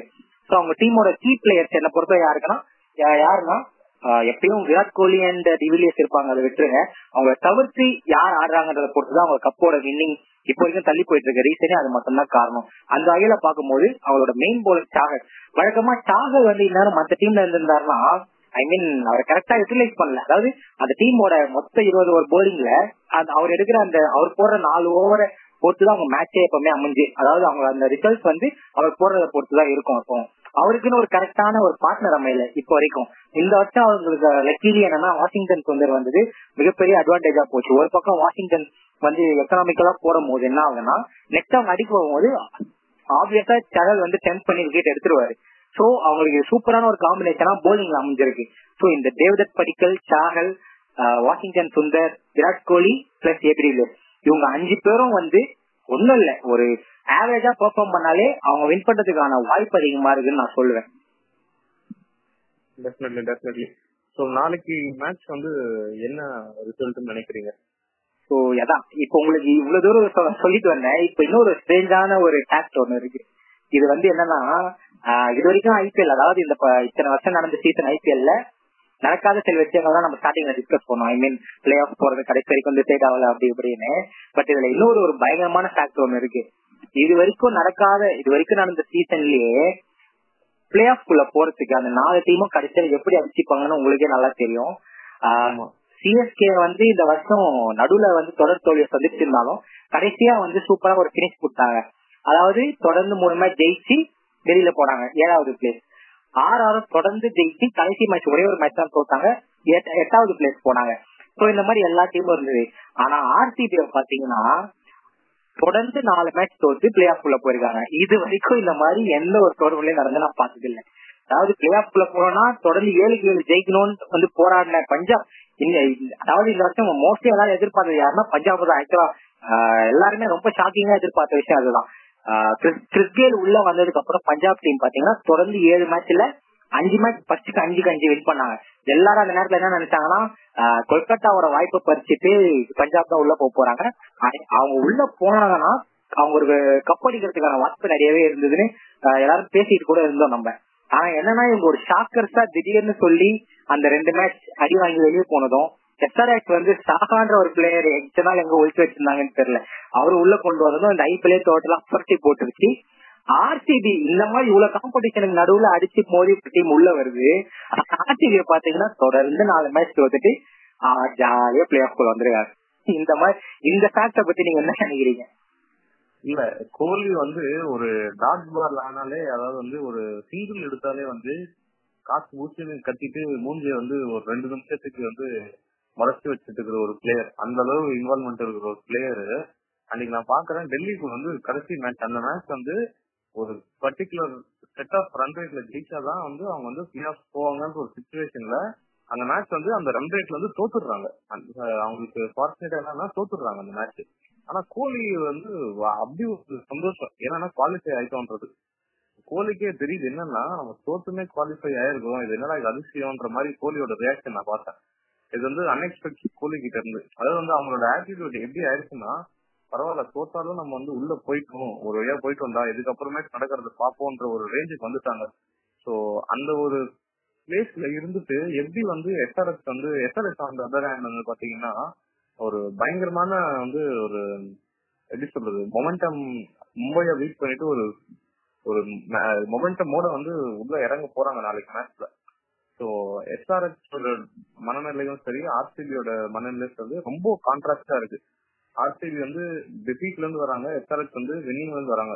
ஸோ இந்த ரெண்டு கான்ட்ராஸ்டிங்கான ஒரு மைண்ட் செட் கிளாஷ் ஆகும்போது எப்படி இருக்கும்ன்றது பாக்குறதுக்கு இன்ட்ரெஸ்டிங்கா இருக்கும். கண்டிப்பா. அதே மாதிரி நம்ம இன்னொரு விஷயம் சொல்லணும் என்னன்னா, நீங்க கூட வந்து உங்களோட ட்வீட்ல நான் பார்த்திருந்தேன், சிஎஸ்கே மும்பை வந்து எந்த அளவுக்கு அவங்களுக்கு ஒரு பாஸ்ட் இருக்கோ, அவங்களுக்கு எப்படி ஒரு ரைவல்ரி இருக்கோ, அதே மாதிரி இந்த ஆர்சிபிக்கும் எஸ்ஆர்எஸ்க்கும் இருக்குன்னு அது வந்து நானும் யோசிச்சு பார்த்தேன். கண்டிப்பா இத்தனை வருஷம் இருக்கும் போது இந்த சன்ரைசர்ஸ் ஆர்சிபின்னு வரும்போது அவங்களுக்கு உள்ள இருக்க போட்டியோட சுவாரஸ்யமே ரொம்ப அதிகம். ஏன்னா விராட் கோலியை பொறுத்த வரைக்கும் அவங்க, அதாவது ஆர்சிபியோட கேப்டன் விராட் கோலியும் சரி, எஸ்ஆர்எஸோட கேப்டன் டேவிட் வார்னரும் சரி, ரெண்டு பேருமே அக்ரெஷனுக்கு ரொம்ப உச்சத்துக்கு போவாங்க. மேட்ச் ஜெயிக்கணும்னா என்ன வேணா எவ்வளவு தூரம் வேணா இறங்கி போறக்கூடிய ஒரு ரொம்ப ஒரு அனிமேட்டடான கேரக்டர்ஸ் சொல்லணும். ஸோ அப்படிப்பட்ட ரெண்டு பேரும் இந்த தடவை ஒரு நிமிஷம் இது வந்து இன்டர்வியூ பண்ண விரும்புறேன். இப்போ எந்த எக்ஸ்டென்ட்டுக்கும் போவாங்கன்னு சொல்றப்போ டேவிட் வார்னர் வந்து சவுத் ஆப்பிரிக்கால பண்ணதான் ஞாபகம் இருக்கு. அதாவது நம்ம ஸ்மித்துக்கும் பேங்கரப்டுக்கும் சாண்ட் பேப்பர் சரிடா நீ பண்ணுடா நான் பாத்துக்கிறேன் அப்படின்னு சொல்றதுதான் எனக்கு ஞாபகம் வந்தது. அதுக்கான கான்சிக்வன்சஸ் அவர் ஃபேஸ் பண்ணாரு. இந்த எக்ஸ்டென்ட்டுக்கு தான் போவாருன்றீங்களா? இல்ல இல்ல, இது வந்து நீங்க இந்த மாதிரி கேள்வி கேட்டா என்ன பதில் சொல்றது எனக்கு தெரியல. தொடர்ந்து 4 வெற்றியோட சோ அவங்களுக்கான வின்னிங் பர்சன்டேஜ்ன்றது ரொம்ப ஜாஸ்தின்னு நான் நினைக்கிறேன். அதே மாதிரி எனக்கு இன்னொரு சந்தேகம் என்னன்னா, அவங்க டீம்ல பேக் ஸ்டோன் ஒரு பிளேயர் இருக்காரு, கிட்டத்தட்ட ரீசெண்ட் ஃபார்ம்லயும் நல்லா கலக்கிட்டு இருக்காரு.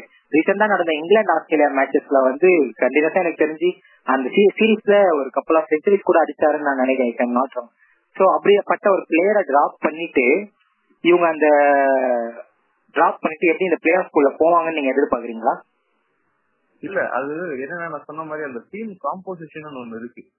ஸோ பாரிஸ்டோ வந்து ஓகே ஸ்டார் பிளேயர் தான், ஆனா வந்து அவங்களுக்கு வந்து ஒரு டீம் ஒண்ணு அமைஞ்சிருச்சு. அதான் என்ன பண்ணாங்கன்னா, நீ ஒன்னும் பண்ணாதப்பா, நீ சும்மா வெளியாது, நாங்க ஜெயிக்கிறதுக்கும் ஜெயிச்சுதான் இருக்கிறோம் அப்படின்னு சொல்லிட்டு தான் வந்து அவங்கள ஃபார்வர்டா போனாங்களே பாரிஸ்டோ விட்டுட்டு. ஸோ என்ன பொறுத்த வரைக்கும் அதுதான். இப்போ தோனியை வந்து நிறைய மேட்ச் பார்த்தா சொல்லுவாரு, ஒரு டீம் வந்து எனக்கு அமைஞ்சிருச்சுன்னா அது ஏன் நீங்க மாத்த சொல்லி கேக்குறீங்க, சும்மா மாத்திட்டே இருந்தா அது வேலைக்கு ஆகாது அப்படின்னு தோனி அதாவது ஷாப்பிங் அண்ட் ஒரு டேர்ம் யூஸ் பண்ணாரு. அந்த டேர்ம் என்னன்னு தெரியல, ஷாப்பிங் அண்ட் சேஞ்சிங் இது பண்ணிட்டு இருந்தா நல்லது இல்லைன்னு சொன்னார் தோனி. ஸோ அதேதான் இவங்களும் வந்து ஃபாலோ பண்ணாங்க. பாரிஸ்டோ வந்து ஒரு 2-3 மேட்ச் பெர்ஃபார்ம் பண்ணல. தோனியா இருந்தா வந்து என்ன பண்ணிருப்பாருன்னா, ஒரு 10 மேட்ச் ஆட விட்டுட்டு அந்த சீசன் வந்து வெளியே அனுப்பிச்சிட்டு அடுத்த சீசன் தான் யோசிப்பாரு. ஆனா இப்ப வார்னர் என்ன பண்ணாருன்னா, ஸ்மார்ட்டா நீ ஆடல ஸோ 2 மேட்ச் உட்காரு, நம்ம ஒரு டீம் ஒன்னு செட் பண்ணி பார்ப்போம்னு சொல்லிட்டு ஒரு டீம் செட் பண்ணாரு. அது ஜெயிச்சுட்டு வந்தாங்க. என்னன்னா அது அப்படியே ஃபாலோவும் பண்ணிட்டாங்க. இந்த இடத்துல வந்து வார்னர் வந்து நான் அப்ரிசியேட் பண்றேன். அதாவது வந்து இந்த பிரஷர் இருக்கும், என்னடா இந்த பெரிய பிளேயர் வந்து நம்ம வெளில உட்கார வைக்கிறோம், அந்த பிரஷருக்குலாம் வார்னர் வந்து பெருசா இடம் கொடுக்கல. நான் ஜெயிக்கிறேன் அதான் எனக்கு தேவை, யார் உட்காந்தா நானே, அதாவது வார்னரே வெளியில உட்காந்தாலும் டீம் ஜெயிச்சா போதுன்ற மைண்ட் செட்ல தான் வந்து எக்ஸ்ஆர்எஸ் மேனேஜ்மெண்ட்டும் இருந்தாங்க. லக்ஷ்மன், முரளிதரன், ட்ரெவர் பீல் இவங்க 3 பேரும் கோச்சிங், இவங்களும் அந்த மைண்ட் செட்ல தான் இருந்திருப்பாங்க. ஸோ இது வந்து ஒரு பாசிட்டிவ் ஃபேக்டர் தான். அதாவது இப்போ பெரிய பிளேயர்ன்றதுதான் இருந்தே ஆகணும்லாம் இல்ல, அது வந்து ஏதோ ஒரு எழுதப்படாத ரூல் மாதிரி நிறைய டீம் ஃபாலோ பண்றாங்க. எக்ஸாம்பிள் வந்து பாத்தீங்கன்னா பஞ்சாப் மேக்ஸ்வெல், அவங்க ஏதோ வந்து ரொம்ப நாள் நீண்ட நாள் வந்த மாதிரி அவனை தூக்கிட்டு சுத்திட்டு இருந்தாங்க. அதுவுமே வந்து ஒரு பெரிய லாஸ் பஞ்சாபுக்கு. நம்ம அதை பத்தி இன்னொரு நாள் பேசுவோம். பட் இந்த இந்த இந்த அப்ரோச் வந்து எனக்கு பிடிச்சிருந்தது. சரி, ஒரு 2 மேட்ச் ஆடல, ஒரு காம்பினேஷன் செட் பண்ணாங்க, ஜெயிச்சுது, ஓகே அதே போலாமே அப்படின்னு சொன்னாங்க. பிளேஆஃப்ஸும் வந்துட்டாங்க சிக்கி திணறி. ஸோ நாளைக்கு மேட்ச்ல வந்து எனக்கு தெரிஞ்சு பாரிஸ்டோ இருக்க மாட்டாருன்னு நினைக்கிறேன். நீங்க என்ன நினைக்கிறீங்க? நானும் அதேதான் நினைக்கிறேன். கண்டிப்பா பேட்ஸ்டோ கொண்டு வர மாட்டாங்க. ஏன்னா சாஹா வந்து சூப்பரா பர்ஃபார்ம் பண்ணிட்டு இருக்காரு. இப்போ கண்டிப்பா இந்த ஃபார்ம்ல அவர் உட்கார வைக்கிறது டீமுக்கே நல்லது கிடையாது. ஸோ கண்டிப்பா அவங்க வந்து இதே காம்பினேஷனோட தான் போவாங்க உள்ள. இல்ல இப்போ பாரிஸ்டோ வரணும்னா கூட நிறைய சேஞ்சஸ் பண்ண. சாஹா வந்து ஓப்பனிங் ஆடுறாரு. இப்போ பாரிஸ்டோ வந்து ஃபாரினர் தான் வச்சிருந்தாலும் சாஹா எடுக்க தேவையில்லை. பட் அந்த பொசிஷன் வந்து மாறும் இல்லையா? ஓப்பனிங் ஆடுறவனை தூக்கிட்டு திரும்ப நம்ம உள்ள அனுப்பிச்சு ஆட சொன்னா எப்படி ஆடுறோம் தெரியாது. எனக்கு தெரிஞ்சு அது வராம இருக்கிறதே நல்லது. இப்படியே ஆடிட்டு ஜெயிக்கிறாங்களோ தோக்குறாங்களோ இந்த ஒரு டீமோடய அவங்க ட்ரை பண்ணலாம். கண்டிப்பா. அதே மாதிரி நம்ம வந்து இவங்க இந்த மாதிரி ஸ்டார் பிளேயர்ஸ், அதாவது ஓப்பனிங் வார்னர் பேட்ஸ்மேன் பேசிட்டு இருக்கோம். பட் என்னன்னா அவங்க டீம்லயே ஒரு மிகப்பெரிய ஒரு முக்கியமான ஒரு பிளேயர் ஒருத்தர் இருக்காரு. அவர் வந்து என்னன்னா சைலண்டா அவங்க டீமுக்கான கான்ட்ரிபியூஷன் எல்லாம் பண்ணிட்டு இருக்காரு. இப்போ வரைக்கும் அவருக்கான ஒரு கரெக்டான ஒரு ஸ்பாட் கிடைக்கலன்னு தான் நான் சொல்லுவேன். அது யாருன்னா இது வந்து மனிஷ் பாண்டே சொல்றீங்களா? இல்ல, கேன் வில்லியம்சன். வில்லியம்சனா? ஓகே. ஏன்னா மனிஷ் பாண்டே கூட வந்து லைக் நம்ம வந்து பேசி ஆகணும். ஏன்னா வந்து மனிஷ் பாண்டே வந்து நானே நிறைய வருஷம் திட்டிருக்கேன் ஆட மாட்டான்னு சொல்லிட்டு. பட் இந்த சீசன் வந்து எப்பெல்லாம் தேவையோ ஒரு 30-40 அடிச்சுட்டு கொடுத்துட்டு போயிருக்காரு. நிச்சயமா நிச்சயமா. அது வந்து இல்லன்னு சொல்ல முடியாது. உங்களுக்கு விஷயம் தெரியுமா எனக்கு தெரியல. மனிஷ் பாண்டியா வந்து ஐபிஎல் ஆரம்ப காலத்துல இருந்து, அதாவது விராட் கோலி அப்பதான் ஐபிஎல் குள்ள வராரு, ஒரு யங்ஸ்டரா வராரு. விராட் கோலிக்கு முன்னாடியே வந்து மனிஷ் பாண்டே பெரிய ஸ்டார் ஐபிஎல்ல.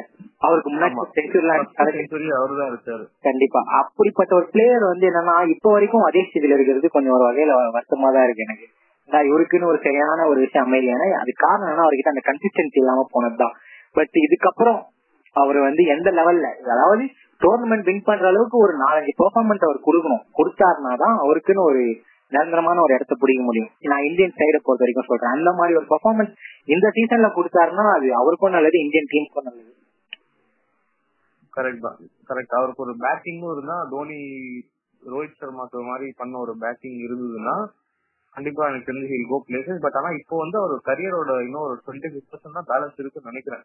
அவரோட ஏஜ் அண்ட் இப்போ இருக்கிற யங்ஸ்டர்ஸ் வச்சு பார்த்தா மேபி அவர் வந்து பெர்ஃபார்ம் கன்சிஸ்டன்டா பண்ணாருன்னா இன்னும் ஒரு 3-4 இயர்ஸ் அவர் வந்து டீம்ல ஆடுவாரு. பட் அதுக்கு மேல வந்து நம்ம கேரண்டி பண்ண முடியாது. ஏன்னா வந்து அவ்வளவு காம்படிஷன் இருக்கு. நிச்சயமா நிச்சயமா. சோ அந்த மாதிரி இப்ப கேன் வில்லியம்சன் பொறுத்த வரைக்கும் என்னன்னா அவர் ஒரு opening batsman, 1 down player. So இந்த மாதிரி ஸ்பாட்ல ஆடக்கூடிய ஒரு பிளேயரை வந்து கடைசியில 3rd டவுன் 4th டவுன் இறங்கக்கூடிய சிச்சுவேஷன்ல இருக்கு. பட் அப்படி என்னதான் இருந்தாலும் அவர் டீம் காம்பினேஷன் முக்கியம், டீம் வின்னிங் தான் முக்கியம்னு அவர் பெருசா ஈகோ எதுவும் பார்க்காம எந்த டைம்ல சான்ஸ் கிடைச்சாலும் பெர்ஃபார்ம் பண்ணி வின் பண்ணி கொடுத்துட்டு இருக்காரு அந்த எஸ்ஆர்எச் டீமுக்காக. சோ அவர்லாம் யாருன்னு பாத்தீங்கன்னா விராட் கோலி, இப்ப நீங்க சொன்ன மாதிரி ஸ்டீவ் ஸ்மித், அதுக்கப்புறம் ஜோ ரூட், அந்த ஒரு வரிசையில வரக்கூடிய டாப் கிளாஸ் பேட்ஸ்மேன்ல கேன் வில்லியம்சனும் ஒருத்தர். அவர் வந்து இந்த மாதிரி ஒரு பிக் மேட்ச் பிளேயர் சொல்லுவாங்கல்ல, அதுல இவரை நான் வந்து பிளேஸ் பண்ணுவேன். இந்த மாதிரி சிச்சுவேஷன்ல பிரஷர் ஹேண்டில் பண்ணக்கூடிய பிளேயர்ஸ் எஸ்ஆர்எஸ் லிஸ்ட்ல எடுத்தீங்கன்னா அதுல எனக்கு தெரிஞ்சு வார்னருக்கும் ஒரு படி மேல நான் இவரை ரேட் பண்ணுவேன். ஏன்னா வார்னர் வந்து அக்ரெஷன் ஒரு கட்டத்துல அவர் யாராவது தீர்ந்தாங்கன்னா ஒன்னு ஒரு பயங்கரமா அடிச்சு வின் பண்ணி கொடுத்துருவாரு, இல்லைன்னா டக்குன்னு விக்கெட் விட்டு போறதுக்கான வாய்ப்பு இருக்கு. பட் கேன் வில்லியம்சன் வந்து நீங்க என்னன்னா அவரோட மைண்ட வந்து நீங்களால உடைக்க முடியாது. சோ இந்த மாதிரி ஒரு பிளேயர் அவங்க டீமுக்குள்ள இருக்கிறது அவங்க கப் அடிக்கிறதுக்கான வாய்ப்பை இன்னும் ஒரு டபுள் மடங்கா அதிகரிக்குதுன்னு நான் நினைக்கிறேன். நீங்க என்ன நினைக்கிறீங்க? ஆமா, இப்போ வார்னர் என்னதான் இந்த 14 மேட்ச் கேப்டன் பண்ணிட்டு வந்தாலுமே டக்குன்னு அவரை தூக்கிட்டு இந்த வில்லியம்சன் நீ கேப்டன்சி பண்ணு அப்படின்னு சொன்னாலும் அவங்க வந்து அதே மாதிரிதான் விளையாடுவாங்க. வில்லியம்சன் ரோல் வந்து ரொம்பவே வந்து பேச வேண்டிய ஒரு ரோல் இந்த எஸ்ஆர்எச் டீம்ல. கண்டிப்பா. சோ இந்த மாதிரி பல விஷயங்கள் இருக்கு எஸ்ஆர்எச் பக்கம் வின் பண்றதுக்கு. ஆர்சிபி பக்கம் பாத்தீங்கன்னா ஒரே ஒரு விஷயம் தான், இவங்க வந்து டிவிலியர்ஸ், கோலி அவங்க மட்டும் இல்லாம அவங்கள சுத்தி இருக்க இந்த 3-4 பிளேயர்ஸ் நம்ம பேசினபடி தேவ்தத் படிக்கல், வாஷிங்டன் சுந்தர், ஜிதேந்திர சஹல், இவங்க மொத்தமா காம்பினேஷனா சேர்ந்து ஒர்க் ஆச்சுன்னா மட்டும்தான் எஸ்ஆர்எச் டீமை வின் பண்ண முடியும். சோ இந்த வகையில பாக்கும்போது நான் வந்து 60-40, அதாவது SRH 60 RCB 40ன்னு நான் நினைக்கிறேன். நீங்க? நான் வந்து 60-40 சொல்லிட்டு அதே சொன்னா நல்லா இருக்காதுன்னு சொல்லிட்டு நான் 70-30 சொல்றேன். ஸ்லைட்லி அந்த அப்பர் ஹேண்ட். பட் எக்ஸ்பெக்ட் பண்ணாத சொன்ன மாதிரி இந்த 14 மேட்சோட பெர்ஃபார்மன்ஸ் தான் நம்ம தூக்கி அது வந்து அத கணக்கில் எடுக்காம தான் வந்து நம்ம இங்க வந்து வரணும் பிளே ஆஃப்ஸ்க்கு. அது எப்பவுமே அப்படிதான் நடந்தது ஐபிஎல் ஹிஸ்டரியிலேயே. ஏதோ 2-3 டீம் தான் அங்கேயும் பெர்ஃபார்ம் பண்ணிட்டு பிளே ஆஃப்ஸ்லயும் வந்து கப்பல்லாம் அடிச்சிருக்கு. தவிர பிளே ஆஃப்ஸ் வந்து ஒரு கம்ப்ளீட்லி டிஃபரன்ஸ் ஒரு டஃப். இந்த இடத்துல வந்து you can expect the unexpected. But எஸ்ஆர்எச்க்கு நான் ஃபேவர் பண்றேன். ஆனா நான் வந்து என்னதான் இந்த மாதிரி நம்ம மேட்சஸ் அவங்களோட ஃபார்மை வச்சு கன்சிடர் பண்ணும்போது எஸ்ஆர்எச் தான் வந்து அப்பர் ஹேண்டா இருக்கு ரீசன்ட் ஃபார்ம்ன்றத பொறுத்து. அவங்களோட மனதளவுல அவங்க எந்த அளவு கான்ஃபிடன்ஸ் இருக்காங்க. பட் என்னதான் இந்த பக்கம் இருந்தாலும் எனக்கு வந்து ஒரு ஃபேன் பாயா, அதாவது நான் வந்து டிவிலியர்ஸ் இப்போ வந்து கிறிஸ்டியெல்லாம் அந்த டீமை விட்டு போயிட்டாலுமே எனக்கு என்னன்னா ஒரு ஸ்லைட்டா எனக்கு ஒரு பக்கம் என்னடா இவங்க கஷ்டப்பட்டு இவ்வளவு தூரம் போராடி வராங்க. இந்த டீம் வந்து இதை விட ஒரு பெட்டர் ஆப்பர்ச்சுனிட்டி இதுக்கப்புறம் கிடைக்குமா? மேபி இதுக்கப்புறம் ஃபியூச்சர்ல இருக்காங்க பிளேயர், நம்ம தேவதர் படிக்கல், வாஷிங்டன் சுந்தர் இருக்கலாம். பட் எனக்கு என்னன்னா டிவிலியர்ஸ் இதுக்கப்புறம் எனக்கு தெரிஞ்சு நெக்ஸ்ட் இயர் கண்டினியூ பண்ணுவாரான்னு தெரியல. ஸோ அட்லீஸ்ட் ஒரு டிவிலியர்ஸ்க்காக இந்த வருஷம் கப் அடிக்கலான்றது எனக்குள்ள ஒரு சின்ன ஒரு ஃபேன் பாயோட ஒரு ஆசை. நீங்க சொன்னீங்க டிவிலியர்ஸ் வந்து கப் அடிக்கணும்னு சொல்லிட்டு. டிவிலியர்ஸ் வந்து பயங்கரமான ஒரு பொட்டன்ஷியல் இருக்கு.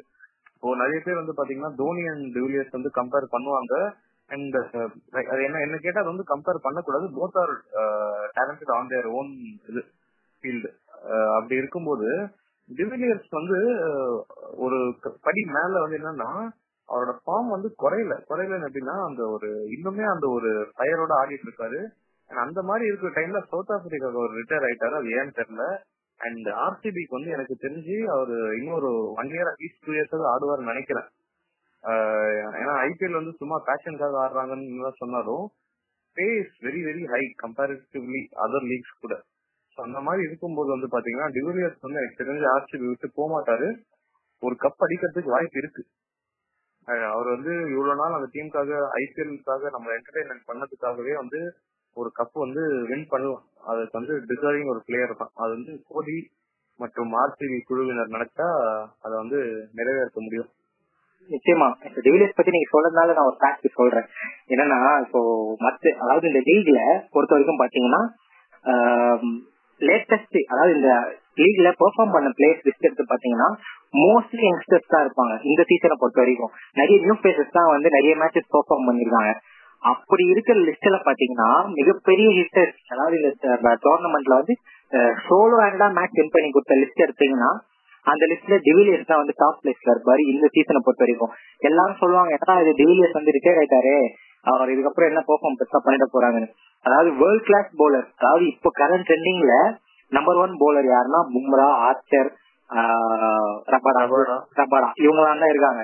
சோ இந்த மாதிரி பவுலர்ஸ் வந்து பவுல் பண்ணும் போதும் கொஞ்சமும் செலிக்காம கிளீனா out of the park sixers charge ஆகுறவங்க எனக்கு தெரிஞ்சு நானே 4-5 மேட்சஸ் வந்து கண்கூடா பார்த்தேன். மெயின் ரோட்ல இருந்து பால பொறுக்கிட்டு ஓடுறாங்க, எல்லாம் அவுட் ஆஃப் த சிக்ஸ், அதாவது out of the park sixers தான் தனியா அடிச்சு வின் பண்ணி கொடுத்தாரு. இந்த வந்து டிவிலியர்ஸ் வந்து அவுட் ஆஃப் த பார்க் அடிக்கக்கூடிய ஒரு பவர்ஃபுல் பேட்ஸ்மேன் தான். ஆனா சார்ஜ வந்து பாத்தீங்கன்னா நீங்க நானும் போனாலே அடிச்சிடலாம். என்னன்னா இந்த இடத்துல நம்ம டிஸ்டன்ஸ வந்து நான் கன்சிடர் பண்ணக்கூடாது, அது போற குவாலிட்டி பவுலர் யாருன்றத நம்ம பாக்கணும். சோ அதாவது கரண்ட் ஃபார்ம்ல நம்பர் 1 நம்பர் 2ல இருக்க பிளேயர்ஸே ஸ்ட்ரகிள் பண்ணும்போது கூட இவர் அசால்ட்டா சிக்ஸ் அடிக்கிறாரு. ஏன்னா இந்த மனுஷன் வந்து பேரானாலும் இதான், இவர் வந்து விளையாடாம தான் இருக்காரா, ரிட்டையர் பண்ணா யாரும் நம்ப மாட்டாங்க. அந்த மாதிரி ஒரு பயங்கரமான ஒரு ஃபார்ம்ல தான் டிவிலியர்ஸ் இருந்துட்டு இருக்காரு. சோ அது மட்டும் இல்லாம அவர் ஆர்சிபிக்காக கண்டினியூஸா பெர்ஃபார்ம் பண்ணிட்டு இருக்க ஒரு பிளேயர்ஸ்ல அவர் ரொம்பவே முக்கியமான ஒரு பிளேயர். இப்போ நீங்க சொன்ன மாதிரி ஆர்சிபி வந்து இந்த வருஷம் கப் அடிக்கணும்னா மெயின் ஃபேக்டர், அதாவது நம்ம டிவிலியர்ஸ் பத்தி இப்போ பேசிட்டோம். விராட் கோலி வந்து இன்னும் அவரோட அதாவது அவரோட அத்தாரிட்டி ஸ்டாம்ப் பண்ணக்கூடிய ஒரு இன்னிங்ஸ் இன்னும் ஆடல. சோ அந்த இன்னிங்ஸ் வந்து பிளே ஆஃப்குள்ள போகும்போது அவர்கிட்ட நிச்சயமா எதிர்பார்க்கலான்றது என்னோட கருத்து. ஏன்னா அவரு விராட் கோலி வந்து எப்படின்னா பிக் மேட்ச் பிளேயர் எப்போ உள்ள வருவாருன்னு சொல்லவே முடியாது. ஆனா உள்ள வந்துட்டாருன்னா சோ அவருக்கு மேட்சே புரட்டி போடுற மாதிரி ஒரு இன்னிங்ஸ் ஆடுவார். சோ இந்த மாதிரி எஸ்ஆர்எச் கிட்ட இருக்க நம்ம பாசிட்டிவ்ஸ் தான் நிறைய பார்த்தோம். அவங்க கிட்ட இருக்க ஒரு நெகட்டிவ்ஸ் என்ன அப்படின்றத நம்ம பார்க்கும்போது ஒரு மெயின் விஷயம் ஒண்ணு இருக்கு. என்னன்னா அவங்க கிட்ட வந்து ஜஸ்ட் ஒரு எஸ்ஆர்எச் போறதுக்கு முன்னாடி கண்டிப்பா விராட் கோலி வந்து பிக் மேட்ச் பிளேயர். ஆனா வந்து செமிஃபைனல் நியூசிலாந்து கூட வந்து ஏன் அடிக்கலன்றது வந்து நம்ம இன்னொரு ஒரு எபிசோட்ல டிஸ்கஸ் பண்ணலாம். நீங்க கண்டினியூ பண்ணுங்க. ஓகே. சோ நீ சொன்ன மாதிரி இந்த ஒரு ஆளுங்க எல்லாரும் ஃபேன்ஸ்குள்ளேயே இருக்கதா செய்யுது. பட் எல்லாமே நம்ம அவரை மட்டும் பிளேம் பண்ண முடியாது. அந்த டீம்ல யாருமே நீங்க பெர்ஃபார்ம் பண்ணல, அதுதான் வந்து ஒரு உண்மையான விஷயம். அதுதான் யாருமே அது பேசும்போது வந்து பாத்தீங்கன்னா நெஞ்செல்லாம் வலிக்குது. ஒரு கண்டிப்பா என்ன ஒரு வருஷம்னா தோனி வந்து அந்த மாதிரி ஒரு எண்டிங் அனுப்பிச்சுமே. கண்டிப்பா ஒரு இந்தியன் ஃபேனா இத்தனை நம்ம பார்க்க சொல்ல இப்படி ஒரு இன்னிங்ஸோட வெளியில போனாலும் அந்த டோர்னமெண்ட் ஃபுல்லா மிகப்பெரிய ஒரு டாமினேஷன். சிஎஸ்கே வந்து எந்த அளவுக்கு ஒரு ஐபிஎல் டாமினேஷன் இருக்குமோ அதெல்லாம் தாண்டி 10 மடங்கு ஒரு டாமினேஷன் வந்து அந்த வேர்ல்ட் கப்ல இந்தியன் டீமுக்கு இருந்தது. சோலாவா ரோஹித் சர்மா வந்து தொடர்ந்து 5 செஞ்சுரி ஏதோ சும்மா வீட்டுல பிராக்டிஸ் பண்ற மாதிரி அந்த 5 செஞ்சுரிலாம் அடிச்சுட்டு போயிருந்தாரு. ஆனா அப்படி ஒரு ஃபார்ம்ல இருந்தும் கடைசியில ஒரு முக்கியமான மேட்ச்ல யாருமே ஒரு 30 கூட அடிக்காம போனது ரொம்பவே கஷ்டமா இருந்தது. எதுக்கு அதை பத்தி பேசுறீங்க? ஆல்ரெடி நம்ம ரொம்ப பொண்ணா இருக்கு நெஞ்சு. ஆமா, அதனால நம்ம திரும்ப எஸ்ஆர்ஹெச் வந்துடுவோம். எஸ்ஆர்ஹெச் வந்துட்டோம்னா அவங்களுக்கு இருக்கக்கூடிய ஒரு நெகட்டிவ் என்னன்னா 150 140 பிளஸ் போடக்கூடிய ஒரு ஃபாஸ்ட் போலர் அவங்க கிட்ட யாருமே கிடையாது. சோ இது வந்து அவங்களுக்கு பயங்கரமா பேக் ஃபயர் ஆகிறதுக்கான ஒரு வாய்ப்பு அதிகமா இருக்கு. இல்ல, பேஸ் ஒரு தேவையான ஒரு ஃபேக்டர் தான். ஆனா அதை விட நல்ல போலிங் லைனப்பே வச்சிருக்காங்க அவங்க. அது பேச நம்பிதான் இருக்கிறாங்கன்னு சொன்னா ஓகே. இப்போ சந்தீப் சர்மா எனக்கு தெரிஞ்சு 140 டச் பண்ணும். At same time Praveen Kumar மாதிரி is bowling cutter. Praveen Kumar ஒரு காலத்துல எப்படி கீப்பர் முன்னாடி கொண்டு வந்துட்டு ஸ்லோ பால்ஸ் எல்லாம் போட்டு கட்டர்ஸ் எல்லாம் போட்டு விக்கெட் எடுக்கணும், அந்த மாதிரி எல்லாம் இப்ப பண்ணிட்டு இருக்கிறான். சோ எனக்கு தெரிஞ்சு எஸ்ஆர்ஹெச்சுக்கு மத்த டீமுக்கு வேணும்னா, இப்ப சென்னைக்கு வேணா பேஸ் தேவைப்படும். ஏன்னா மத்த போலிங் வேர்ஸா யாரும் இல்ல. பட் எஸ்ஆர்ஹெச் இந்த மாதிரி அதாவது ஸ்கில்ஃபுல் போலர்ஸ் இருக்காங்க. நட்ராஜன், சந்தீப் சர்மா, ரஷீத் கான் இந்த மாதிரி இருக்கும்போது பேஸ் ஒரு ஃபேக்டரா இருக்கும்னு தெரியல. இல்ல, பேஸ் ஃபேக்டர். நான் பேஸ் தான் முக்கியம்னு சொல்ல வரல. பட் நீங்க இந்த பவர் பிளேக்குள்ள ஹார்ட் ஹிட்டிங் லென்த்ல, அதாவது நான் நார்மலாவே இந்த மாதிரி ஒரு நாக் அவுட் எண்டுக்குள்ள போனதுக்கு அப்புறம் நார்மலா ஒரு பிளேஸ்க்குள்ள ஒரு நர்வஸ்னஸ் வரும். அந்த மாதிரி அண்ணன் நேரத்துல குவிக் போலர்ஸ் யாராவது வேணும். இப்ப கேகேஆருக்கு பாத்தீங்கன்னா அந்த மாதிரி பேட் கமின்ஸ் இருக்காரு, ஆர்ஆருக்கு ஆர்ச்சர் இருக்காரு, டெல்லிக்கு ரபடா இருக்காரு, மும்பைக்கு பும்ரா இருக்காரு. சோ இந்த மாதிரி மெயின் போலர் ஃபாஸ்ட் போலர்ஸ் எல்லாம் பேக் எண்ட் ரெண்டு பேர் நம்ம சொல்லணும். நாகர்கோட்டையும் சரி, மாவியும் சரி, அவங்க ரெண்டு பேரும் 140 போடுறவங்க தான். மாவியும் சரி, லாக்கி ஃபெர்குசனும் சரி. பாத்தீங்கன்னா டக்குன்னு ஒரு பிளேஸ் கண்ணுங்கிற நேரத்துல டக்குன்னு மேட்சை மாத்தி விட்டு போயிடுவாங்க.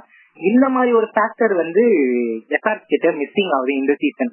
சோ அதுதான் என்னன்னா, அந்த மாதிரி ஒரு போலர் இல்லாதப்போ சந்தீப் சர்மா நான் குறைச்சி சொல்லல எந்த வகையிலுமே. உங்களுக்கு ஃபேக்ட் தெரியுமா தெரியாதா எனக்கு தெரியல. ஐபிஎல்ல இப்ப நம்ம பாக்குறோம் வேர்ல்டு நம்பர் 1 போலர்னு இப்ப நம்ம எல்லாருமே பெருமையா பேசிட்டு இருக்க பும்ரா இருக்காருல்ல, அவர் இவால்வ் ஆனதே இந்த ஐபிஎல் மூலமா தான். அது எல்லாருக்குமே நல்லா கண்டிப்பா. அந்த பவுலரோட ஸ்டாட்ஸ் எடுத்து பாருங்க. ஐபிஎல்ல இந்த மாதிரி இத்தனை மேட்சஸ்ல அவர் ரீசெண்டா தான் 100 விக்கெட்ஸ் எடுத்திருந்தாரு. அவரோட 100 விக்கெட்டும் விராட் கோலி தான், 100 விக்கெட்டும் விராட் கோலி தான். அவரோட ஸ்டாட்ஸ் எடுத்து பார்க்கும்போது, அவரோட எக்கானமி விக்கெட்ஸ் எல்லாம் பார்க்கும்போது அவரை விட ஒரு படி மேல சந்தீப் சர்மா இருக்காரு எல்லா வகையிலுமே. இது எனக்கு பயங்கரமான ஷாக்கிங். ஏன்னா இது இவ்வளவு சூப்பரா பெர்ஃபார்ம் பண்ண ஒரு ஆளு இந்தியன் டீமுக்கு கூட பெருசா வாய்ப்பு கிடைக்கலன்றது எனக்கு செம்ம ஷாக்கிங். ஏன்னா ரெகுலரா கிரிக்கெட்டை ஃபாலோ பண்றது, நீங்களும் ஃபாலோ பண்றீங்க. சோ இந்த விஷயத்த கேட்டப்போ உங்களுக்கு என்ன தோணுது? இல்ல, இப்போ இந்த மாதிரி ஸ்டாட்ஸ் இருக்குன்னு சொல்லி நீங்க சொல்லிதான் நான் பாக்குறேன். பெருசா நான் ஸ்டாட்ஸ் அவ்வளவு பார்க்க மாட்டேன். ஆனா இந்த ஸ்டாட்ஸ் என்ன ரீசனா இருக்கும்னு நீங்க நினைக்கிறீங்க? என்ன ரீசன்? இல்ல, சிம்பிள் என்னன்னா, இப்போ பும்ரான்றவர் ஒரு எந்த மாதிரியான ஒரு ஒரு மேனேஜ்மெண்ட் கீழே அவர் உருவாகணும் ஒண்ணு இருக்கு. இப்ப மும்பை பாத்தீங்கன்னா மோஸ்ட்லி அவங்க பிளே ஆஃப் குள்ள போயிருவாங்க. அது மட்டும் இல்லாம ரோஹித் சர்மா, அதாவது கரண்ட் இந்தியன் டீம் பிளேயர்ஸ் இருக்க டீம்ல இருந்துட்டு இருக்காரு. சோ அதனால என்னன்னா அவங்களோட பார்வையிலே அவங்க வர்றதுனால அவங்களுக்கு ஒரு ஈஸி வேவா இருக்கு இந்தியன் டீம் குள்ள போறதுக்கு. பட் சந்தீப் சர்மா என்னன்னா, அவர் மோஸ்ட்லி எனக்கு தெரிஞ்ச அவரோட 70 to 80% ஆஃப் அவர் கரியர் கிங்ஸ் லெவன் பஞ்சாப்காக தான் செலவு பண்ணிருக்காரு. கிங்ஸ் லெவன் பஞ்சாப் பாத்தீங்கன்னா உங்களுக்கு சொல்லவே தேவையில்ல, அவங்க எப்பவுமே ஸ்டேபிள் பாட்டம்ல தான் இருப்பாங்க. எனக்கு தெரிஞ்சு ஒரு 1 or 2 டைம்ஸ் தான் உள்ள வந்தாங்கன்னு நினைக்கிறேன். ஆமா, அதுவுமே அவரோட பேட்டிங் நம்பிதான் வந்தது. சோ இந்த மாதிரி இருக்கிறதுனால என்னன்னா, அவர் பெர்ஃபார்ம் பண்ணாலும் அவர் கூட சேர்ந்து போற போலர் கன்சிட் பண்ணி இவர் பெர்ஃபார்மன்ஸ் பெருசா தெரியாமலே வெளியில போயிடுச்சு. சோ கண்டிப்பா அந்த மாதிரி இருந்தது. இப்ப திடீர்னு இந்த ஐபிஎல்ல பூவியும் இல்ல, புவனேஸ்வர் இல்லன்னு உடனே ஃப்ரண்ட் லைன் போலரா இவரை கொண்டு வந்தாங்க. ஸ்ரீனவர் எப்பவுமே பண்ணுவார் நமக்கு தெரியும். பட் இந்த தடவை என்னன்னா கண்டினியூஸா விக்கெட் ப்ரொவைட் பண்ணிட்டே இருந்தாரு. அப்பதான் ஒரு நேம் இன்னும் அதிகமா வெளியே வர ஆரம்பிச்சது. ஏன்னா இவரு இப்படி பண்ணிட்டு இருக்காரு அப்படின்றப்போ திடீர்னு இந்த ஸ்டாட்ஸ் நான் கடைசியா போனேன், அவங்களோட கடைசி மேட்ச்ல தான் பார்த்தேன். இந்த மாதிரி இவரையும் பும்ராவும் கம்பேர் பண்ணி போடுறாங்க. இவர் பும்ரா விட பெட்டரா இருக்கு ஸ்டாட்ஸ். அப்படி இருக்கும்போது நம்ம ஒரு ஃபேன்ஸா பார்க்கும் போது நமக்கு தெரியாது, ஏன்னா இதை நம்ம ஃபாலோ பண்ண மாட்டோம். பட் இந்தியன் டீம் செலக்டர்ஸும் சரி இந்த மாதிரி சுத்தி அவங்க பாத்துட்டு இருக்காங்க. எப்படி இவரை மிஸ் பண்ணாங்க எனக்கு ஒண்ணுமே புரியல. இல்ல, நீங்க சொன்ன ஃபேக்டர் ஒண்ணுதான். அதாவது எந்த அளவு உங்களோட பெர்ஃபார்மன்ஸ் வெளியில தெரியுதுன்றது ஒரு முக்கியமான விஷயம். அந்த இதுல பாத்தீங்கன்னா தவால் குல்கர்னின்னு ராஜஸ்தானுக்கு பல காலமா போலிங் போடுற ஒரு ஆள் இருக்காரு, உங்களுக்கு தெரியும் நினைக்கிறேன். கண்டிப்பா கண்டிப்பா தெரியும். அவரும் ராஜஸ்தானுக்கு சும்மா இல்ல 120 விக்கெட்ஸ் மேல எடுத்திருக்காருன்னு நினைக்கிறேன். அது எனக்கு ஸ்டாட்டிஸ்டிக்ஸ் தெரியல, பட் ஐ அம் ஷூர். அந்த மாதிரி எடுத்த போலருக்குமே வந்து இந்தியால வந்து சான்ஸ் தரல. இது ஒரு ரீசன் என்னன்னா, இப்போ ஒரு போலருக்கு வந்து ஒரு செட் ஆஃப் பேட்ஸ்மேன் வந்து அவங்களுக்கு வந்து ஈஸியா எடுத்துடலாம். ஸோ பும்ரா வந்து எனக்கு தெரிஞ்சு பாத்தீங்கன்னா கண்டிப்பா அவரோட செட் ஆஃப் பேட்ஸ்மேன் வந்து 1 to 5 பேட்ஸ்மேன் தான் இருப்பாங்க மோஸ்டா.